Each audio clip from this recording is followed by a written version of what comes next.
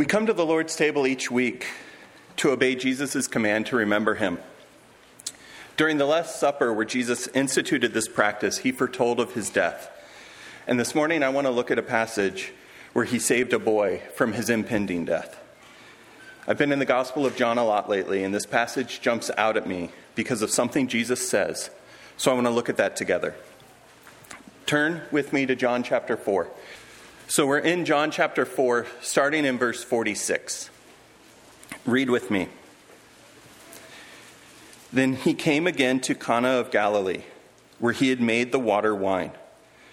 And there was a royal official whose son was sick at Capernaum.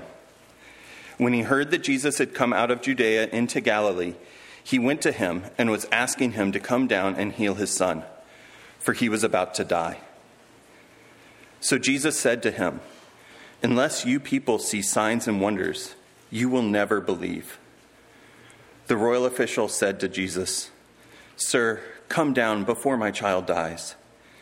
And Jesus said to him, "Go, your son lives." The man believed the word that Jesus spoke to him and started on his way. And while he was still going down, his slaves met him, saying that his son was alive. So he inquired of them the hour when he began to get better. And they said to him, "Yesterday, at the 7th hour, the fever left him." So the father knew that it was at that hour in which Jesus said to him, "Your son lives." And he himself believed, and his whole household. This is again the second sign that Jesus did when he had come out of Judea into Galilee. Today I want to make 4 observations from this passage. The first observation is the desperation of a father. This father traveled about 25 miles uphill over difficult terrain to see Jesus. This wasn't a short trip to a crowd by his house. He somehow heard that Jesus was making his way through Judea. Jesus was traveling the long ways from Sychar up towards Galilee and now to Cana of Galilee.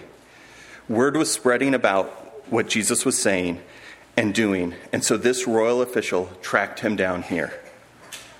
This father had probably had the means to provide every medical opportunity to save his son, and none of that worked. So he left his dying son. His son was probably too sick for the journey, and he had one last-ditch effort to save his son's life. He risked missing the last moments of his son's life to go see Jesus. And then look at verse 54. This was the second sign. It wasn't like Jesus had this reputation of healing dying kids at this point. He was baptizing and speaking with power, but he was not yet at the stage of his ministry where signs were the testimony, which takes us to the second point. Jesus' verbal response. Jesus said, "Unless you people see signs and wonders, you will never believe." This could be read a couple of ways. Jesus could have sounded annoyed and said, "Unless you people see signs and wonders, you would not believe." Or it could just be a proclamation of a fact. Unless you people see signs and wonders, you won't believe. I think it was more of that. But either way, it's clear Jesus' focus was not on the healing of the boy, but on belief. So what was this belief that Jesus was referring to? In this passage, the word believe is stated 3 times. The one time we just mentioned, and then look at verse 50. It says that the official believed Jesus. Here it is clear from the context that the belief in Jesus was that his son was alive. And then we get to verse 53, and it says that he believes again, and this time with his whole household. The second belief by the official is the belief that I think Jesus was talking about in verse 48. This is a different kind of belief. Turn real quickly to John chapter 20.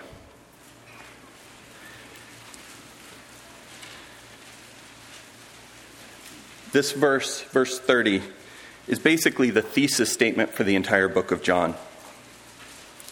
And so John chapter 20, verse 30 says, "Therefore many other signs Jesus also did in the presence of the disciples, which are not written in this book.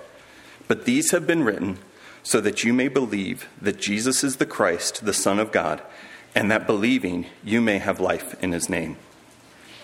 When Jesus was talking about belief, he was calling out this crowd for needing signs to believe that he is Christ and the source of life. And of course, these signs and wonders emphasize that, which lead us to the next point, Jesus' compassionate act. Let's go back to chapter 4. Sorry, I should have told you to keep your finger in there. Go back to chapter 4 and look at verse 50 together. Jesus said to him, "Go, your son lives." The man believed the word that Jesus spoke to him and started on his way. And he was later confirmed that the son had been healed at that exact moment. This act of Jesus put on display so many of his incommunicable attributes. Jesus saw a desperate father and showed him love by healing his son. And this act of mercy led to a believing family and faith in Jesus. Jesus' omniscience was on display because he knew exactly where the boy was, what ailed him, and how to heal him from 25 miles away. I mean, think about that for a second. He's sitting in a crowd. A random royal official comes to him, says, "My son is sick." And he immediately knows who that is, where he is, what ailed him, and then put his omnipotence on display by healing him without even really a thought. And his sovereignty showed that he has ultimate authority over what ailed this child, the man's belief, and what these people around needed to be able to believe. Jesus' compassionate act at this moment gives us a glimpse into who he really is, which leads us to the final observation, the family's belief. Looking at verse 53, it says, "So the father knew that it was at that hour in which Jesus said to him, 'Your son lives.' And he himself believed, and his whole household." What's interesting here is the way that Jesus revealed himself in this miracle. He was amongst a crowd when the Father came to him, and he spoke to the crowd when he answered the Father. But he didn't go with the Father to Capernaum.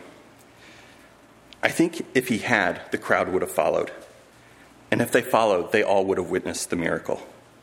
But in this case, Jesus didn't want this entire crowd to believe. He sent the Father away, and his household believed. There's a principle here. Jesus will save those that he wants to save, and he will reveal himself to those he desires to. Back in John chapter 20, verse 29, it says, Jesus said to him, "Because you have seen me, have you believed? Blessed are those who did not see and yet believed." As we come to the Lord's table this morning, I have a question for you. Do you believe? Do you believe that Jesus is the Son of a living God, that he came to die for your sins? And if you believe, not just that he can do miracles, but that his death on the cross gives you life in his name, if you believe that, praise God. Let's take communion together and remember what he did and the fullness of how he put himself on display while he walked on this earth. But if you don't believe, please let the elements pass by and spend this time reflecting on the person of the God-man, Jesus Christ. He wasn't just a good teacher that antagonists say he was. He came to earth to show us that he was God, and then to die so that we may live. Reflect on that, and then reach out to someone after the service to learn what it means to become a Christian. The men will come down and pass out the elements. Please take communion on your own, and I'll come back and close our time in prayer.